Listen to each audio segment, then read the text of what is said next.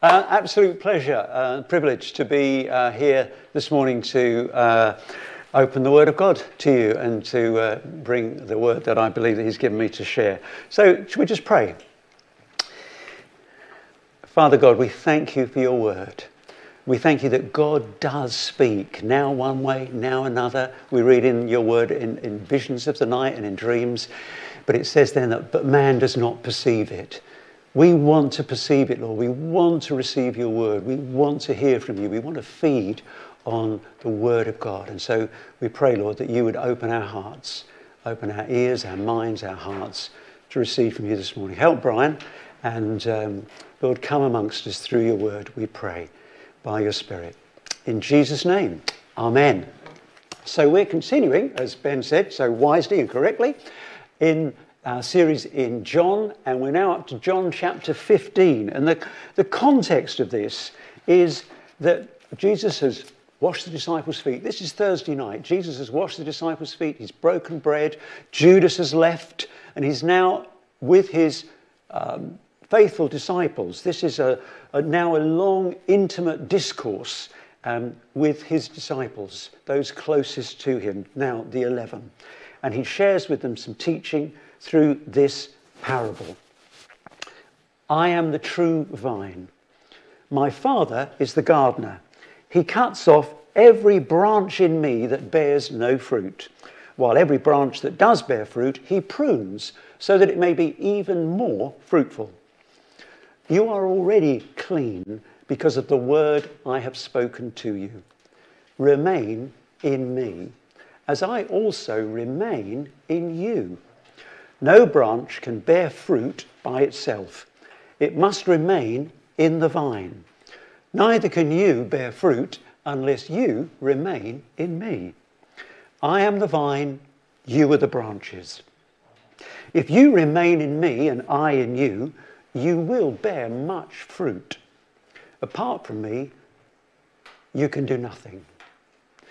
If you do not remain in me, you are like a branch that is thrown away and withers. Such branches are picked up, thrown into the fire and burned. If you remain in me and my words remain in you, ask whatever you wish, and it will be done for you. This is to my Father's glory, that you bear much fruit, showing yourselves to be my disciples. As the Father has loved me, so have I loved you. Now, remain in my love. If you keep my commands, you will remain in my love, just as I have kept my Father's commands and remain in his love. I have told you this so that my joy may be in you, and that your joy may be complete. My command is this: love each other as I have loved you. Greater love has no one than this, to lay down one's life for one's friends. You are my friends if you do what I have commanded. I no longer call you servants, because a servant does not know his master's business. Instead, I have called you friends. For everything that I learned from my Father, I have made known to you. You did not choose me, but I chose you and appointed you so that you might go and bear fruit. Fruit that will last. And so that whatever you ask in my name, the Father will give you. This is my command. Love each other. I am the true vine, and my Father is the gardener. What is Jesus doing? He's setting out roles and responsibilities. What does Jesus do? What does the Father do? What do you and I do? Let's start with Jesus. What does Jesus do? He says, I'm the vine, like I'm the trunk of the plant. What does the trunk do, the vine? Well, firstly, it's an anchor for the branch. Jesus provides stability, like an anchor, a foundation, a rock, and there is no firmer foundation to build your life, your security on, than Jesus. Whatever the storms and setbacks are that you may face, if you're building on the firm ground of Jesus, if you're firmly grounded, rooted in him, you won't be shaken. Secondly, what does the vine do? The vine provides resources.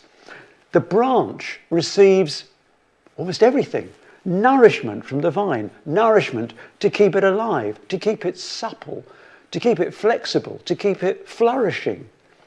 Resources to enable the branch to grow, and supremely to produce fruit. So briefly, that's the role of the vine, Jesus. He will play his part. You can rely on him. So, what's the role of the branch, of the Jesus follower? What's our role? What is the first and foremost responsibility of the branch? I wish we were all here so I could ask you to shout it out. What's the first and foremost responsibility and role of the branch? Jesus said it. Were you counting? I did. 10 times. 10 times. Talk about pressing the point home. What must the branch do? What does the branch need to do? What is it absolutely essential that the branch needs to do? Not only to bear fruit, not only to have rock-like stability, not only to remain flexible and flourishing, but to remain alive. What must it do? It must remain. Abide, dwell, stay. What happens to a branch if it's disconnected from the vine? You know, what do you call a branch that's been cut off and is no longer resting in the vine? It's called a stick. What is the number one behavioural characteristic of a disciple, a follower of Jesus? Look at the call of the first disciples.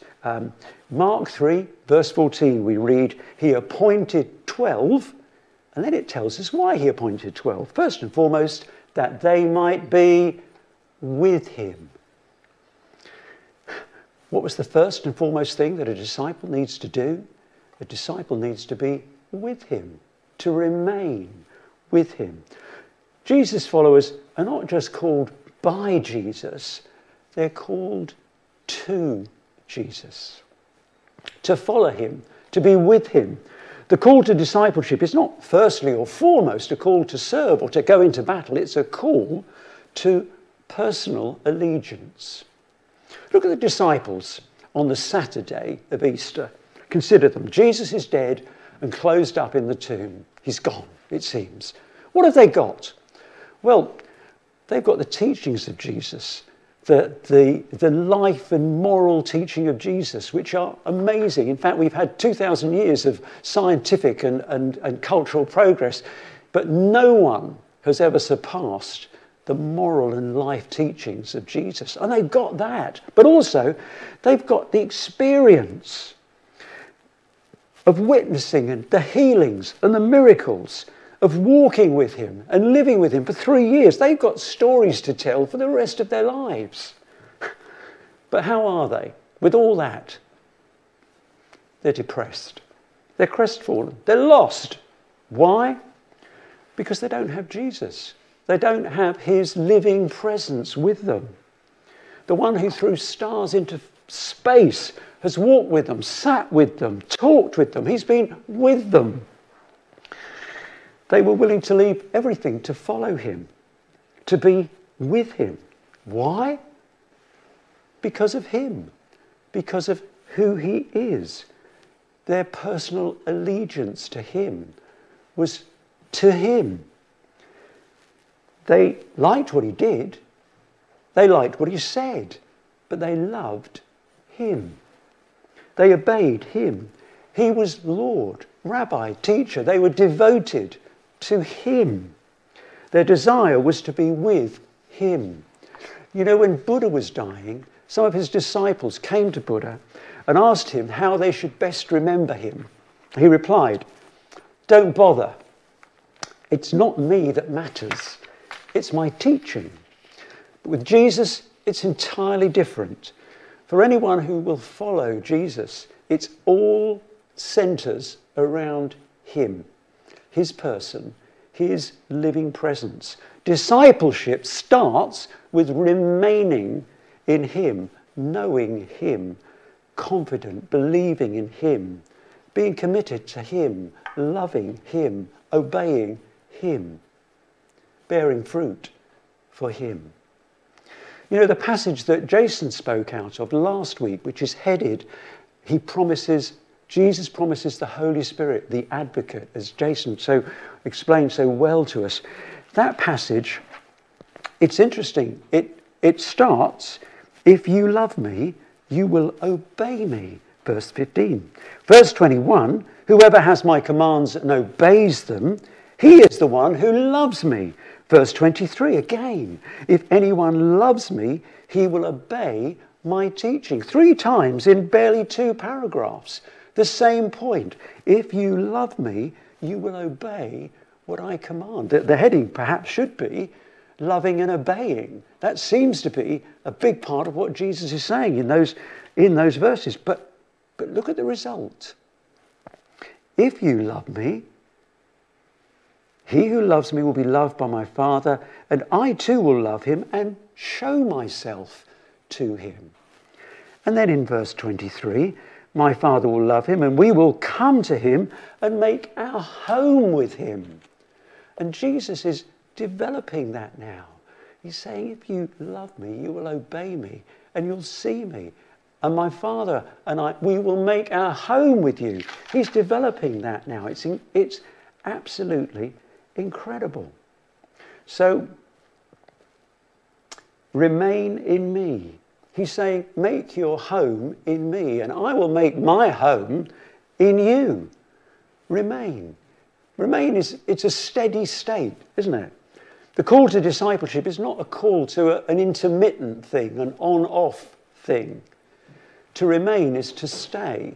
To remain is to stay in communication, to share time, to share experiences, to share concerns, to share intimacy. Remaining, staying in communication with Jesus, of course, it doesn't mean talking all the time, but it does mean keeping the line open. You know, Adam and Eve could have kept the line open with God. If they'd remained obedient, if they had enjoyed the wide permission of all these fruits in the garden, you can enjoy them all, and the narrow prohibition of, but not that one. If they'd followed that, they would have been delighted to see God coming walking in the garden. But they didn't. What did they do? They allowed themselves not to be satisfied with all that God had blessed them with. They wanted extras. They thought they knew better than God. And so they had to hide from him. They closed the line. They dropped the call. Do you remember on early mobiles? You know, instead of those 19 indecipherable little icons across the top of the screen that seriously I really don't understand, they just had 3 little bars, you know, and those little bars were there to, you know, a small one and then a slightly bigger ones, to tell you how strong the signal was between your phone and the nearest mast. And if there were no bars, do you remember what it said? It said, searching. You see, smartphones today do the same thing.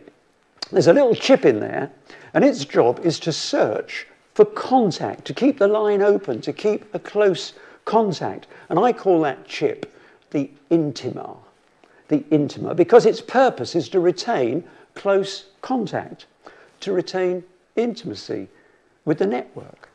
And when you were made, when your soul and spirit were made in the factory of heaven, the Father of heaven put something like that little chip in you, because he made you for intimacy, for deep, transparent relationship. You know, intimacy is the fuel of life. And true intimacy isn't merely a physical thing. You know, intimacy isn't primarily found in sex. It's found in shared experience. It's found to be a heart and mind thing. You know, actually years ago, and it was quite a few years ago, I said to Judy one day, probably relatively early in our relationship, I just said to her, I don't get it. I don't get it, Julie. What is it?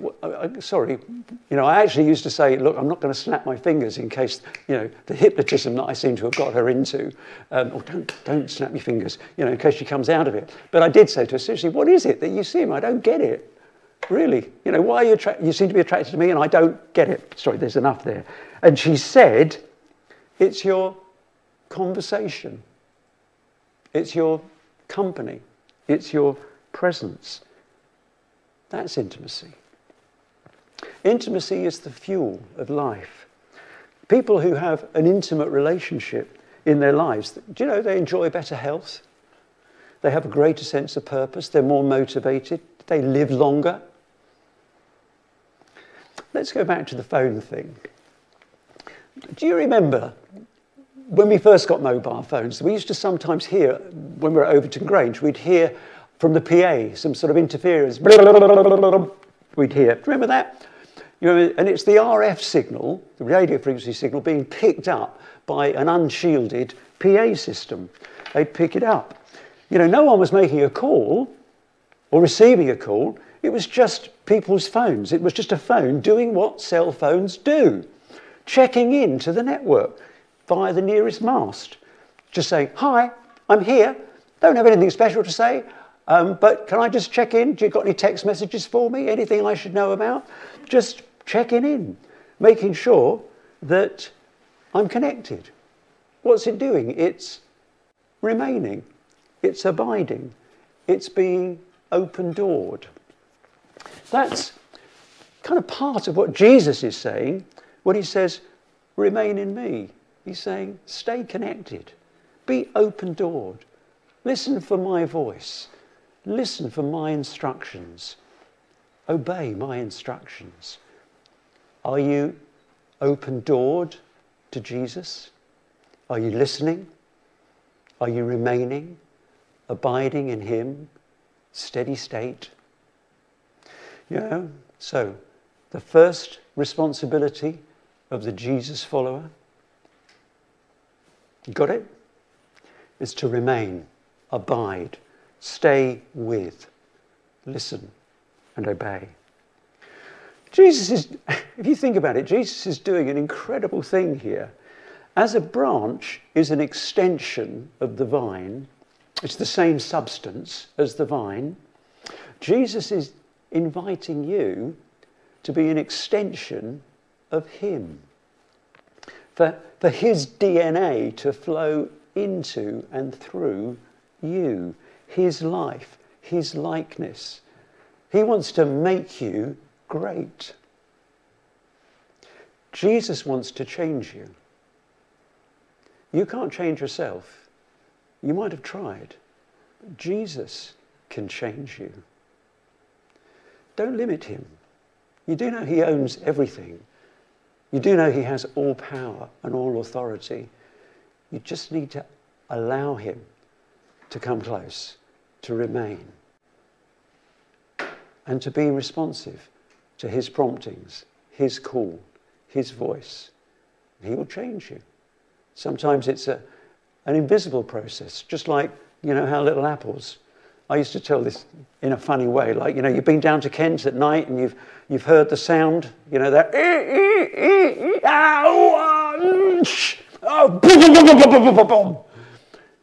the sound of the apples bouncing out of the end of the branches. Have you heard that? No, because it doesn't happen like that, does it? It happens naturally.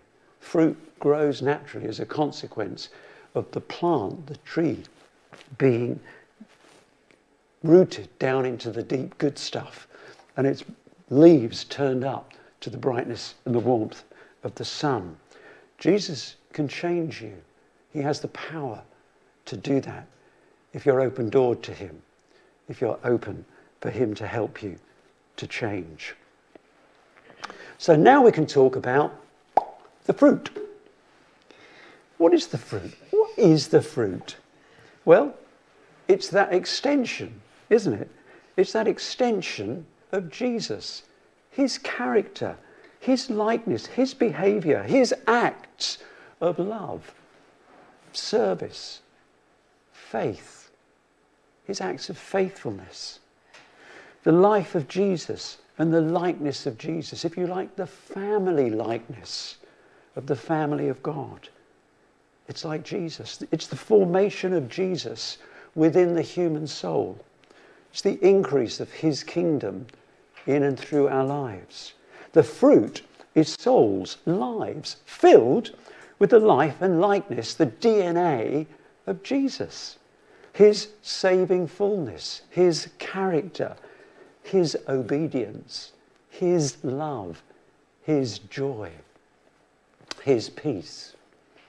Fruit is you becoming more like Jesus in your attitudes, in your actions, extending his life in and through you. And you being a witness to that.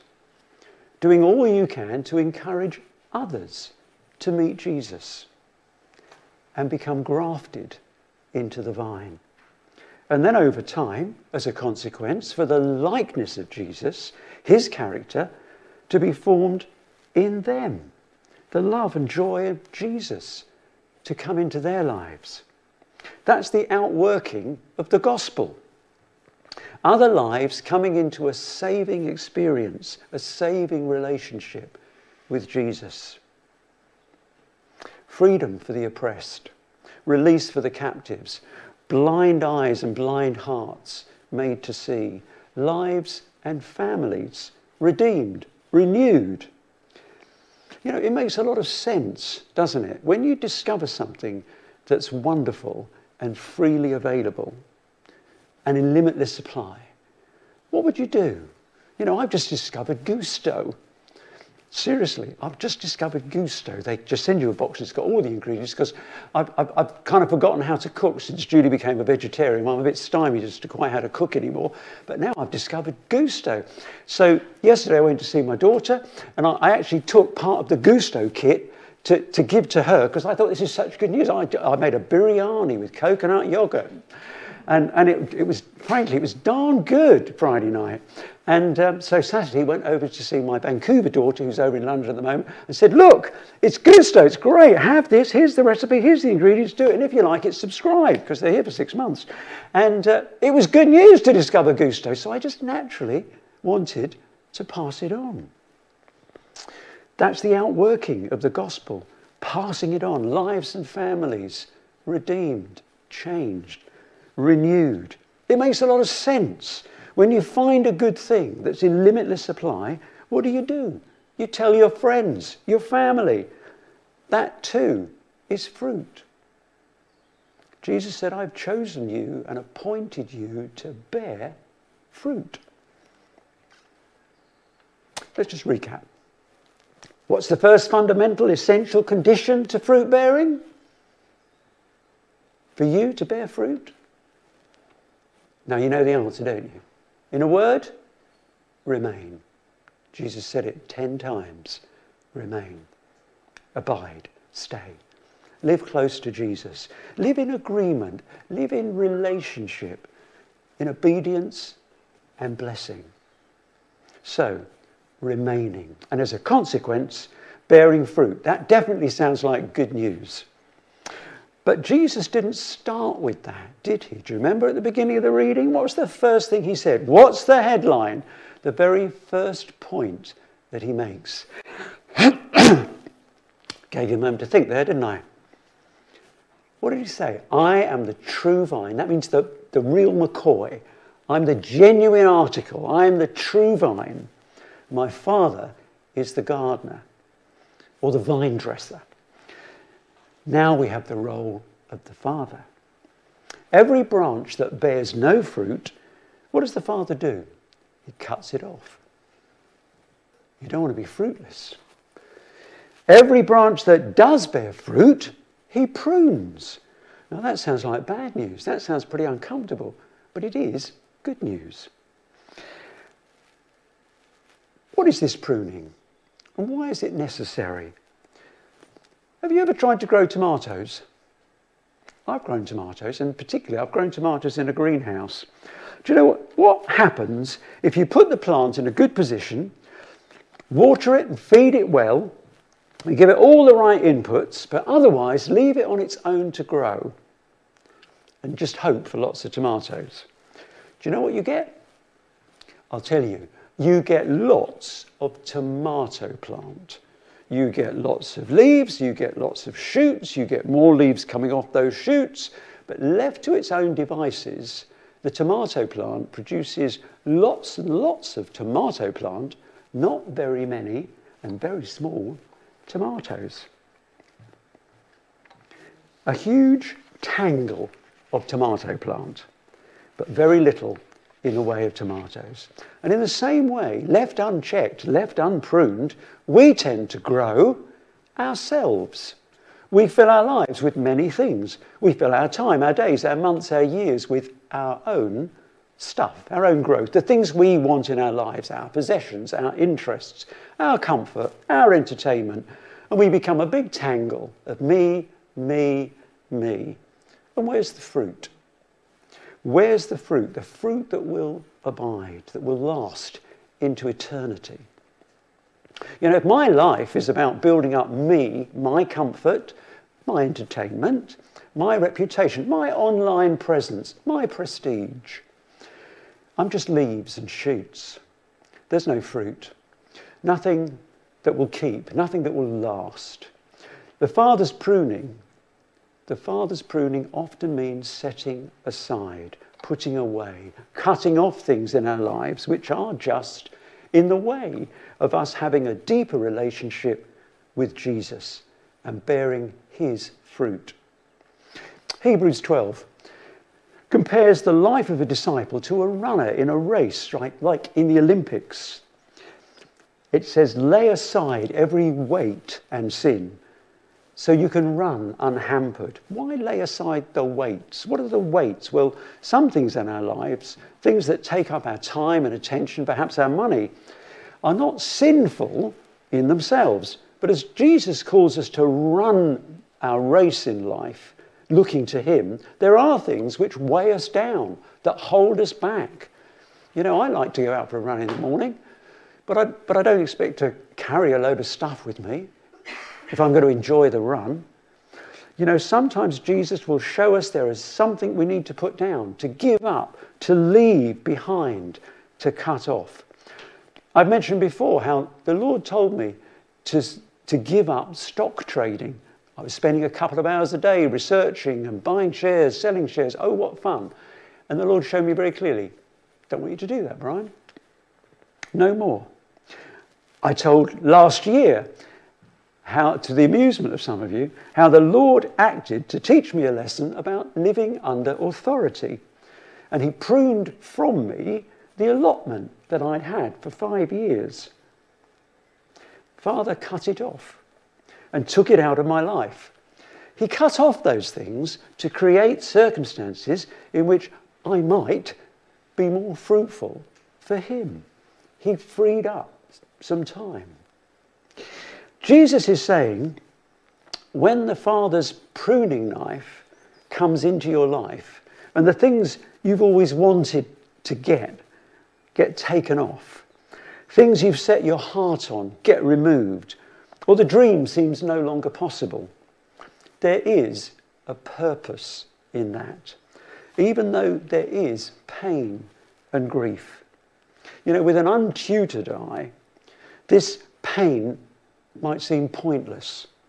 Why couldn't I get that job? Or onto that course? Or keep that relationship? Why have I lost that person? This makes no sense to me.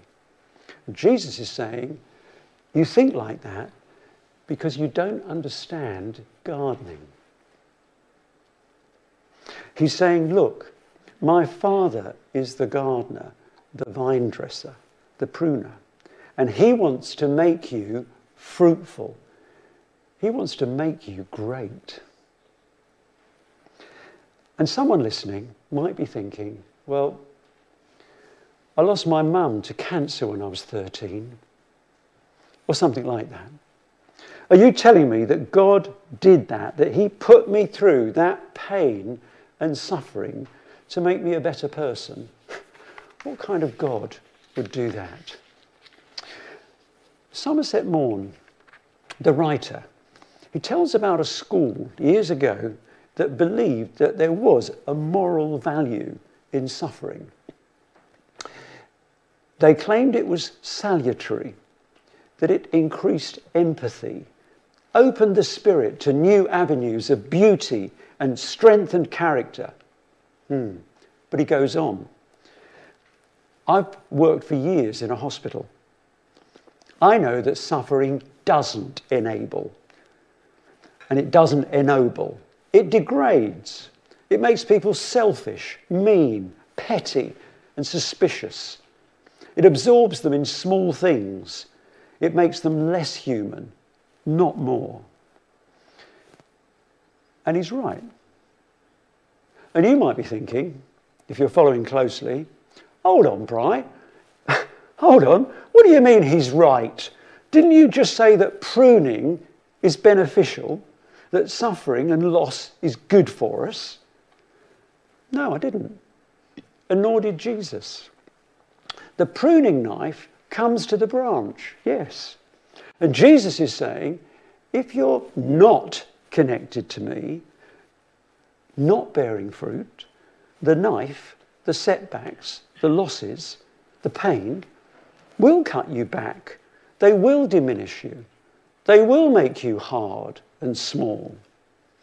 But if you are connected, if you are rooted, remaining, locked into me, the same troubles, evils and setbacks, bad things that happen in life to everybody, and let's be clear, they do happen to everybody because the world is fallen because of sin.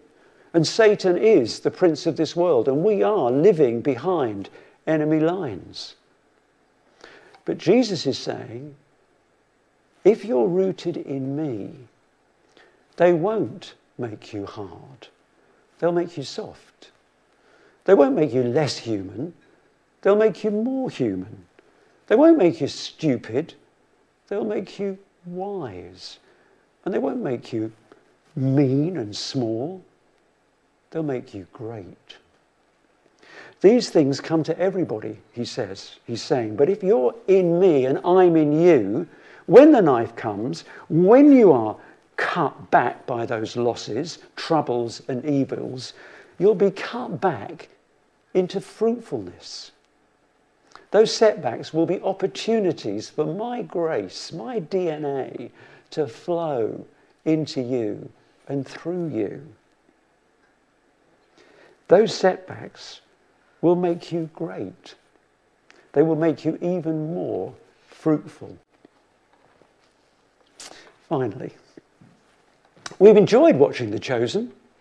I hope you have. We certainly have. We've enjoyed watching The Chosen. I guess you've thought, why is it called The Chosen? Simple. Because it's about the ones Jesus chose. And he's still doing that. Verse 16, you did not choose me, but I chose you. Did you think you made a decision for Christ? Did you think that one day you chose to become a Christian? Can't you see that someone unseen was working in the background? He chose you. 1 Thessalonians 1:4. We know, brothers and sisters, loved by God, he chose you. If you're a Jesus follower, you've been personally chosen by Jesus. Imagine that you are an athlete for a moment, and you have been chosen to represent your country in the Olympics. Do you think for one moment that you would bring a similar level of commitment and engagement, the same level as someone who has just come into the Olympics to take a seat and watch? Of course not. You did not choose me, but I chose you and appointed you to go and bear fruit. If you're a Jesus follower, you're amazing. You've been chosen, called and commissioned by the Son of God. Why?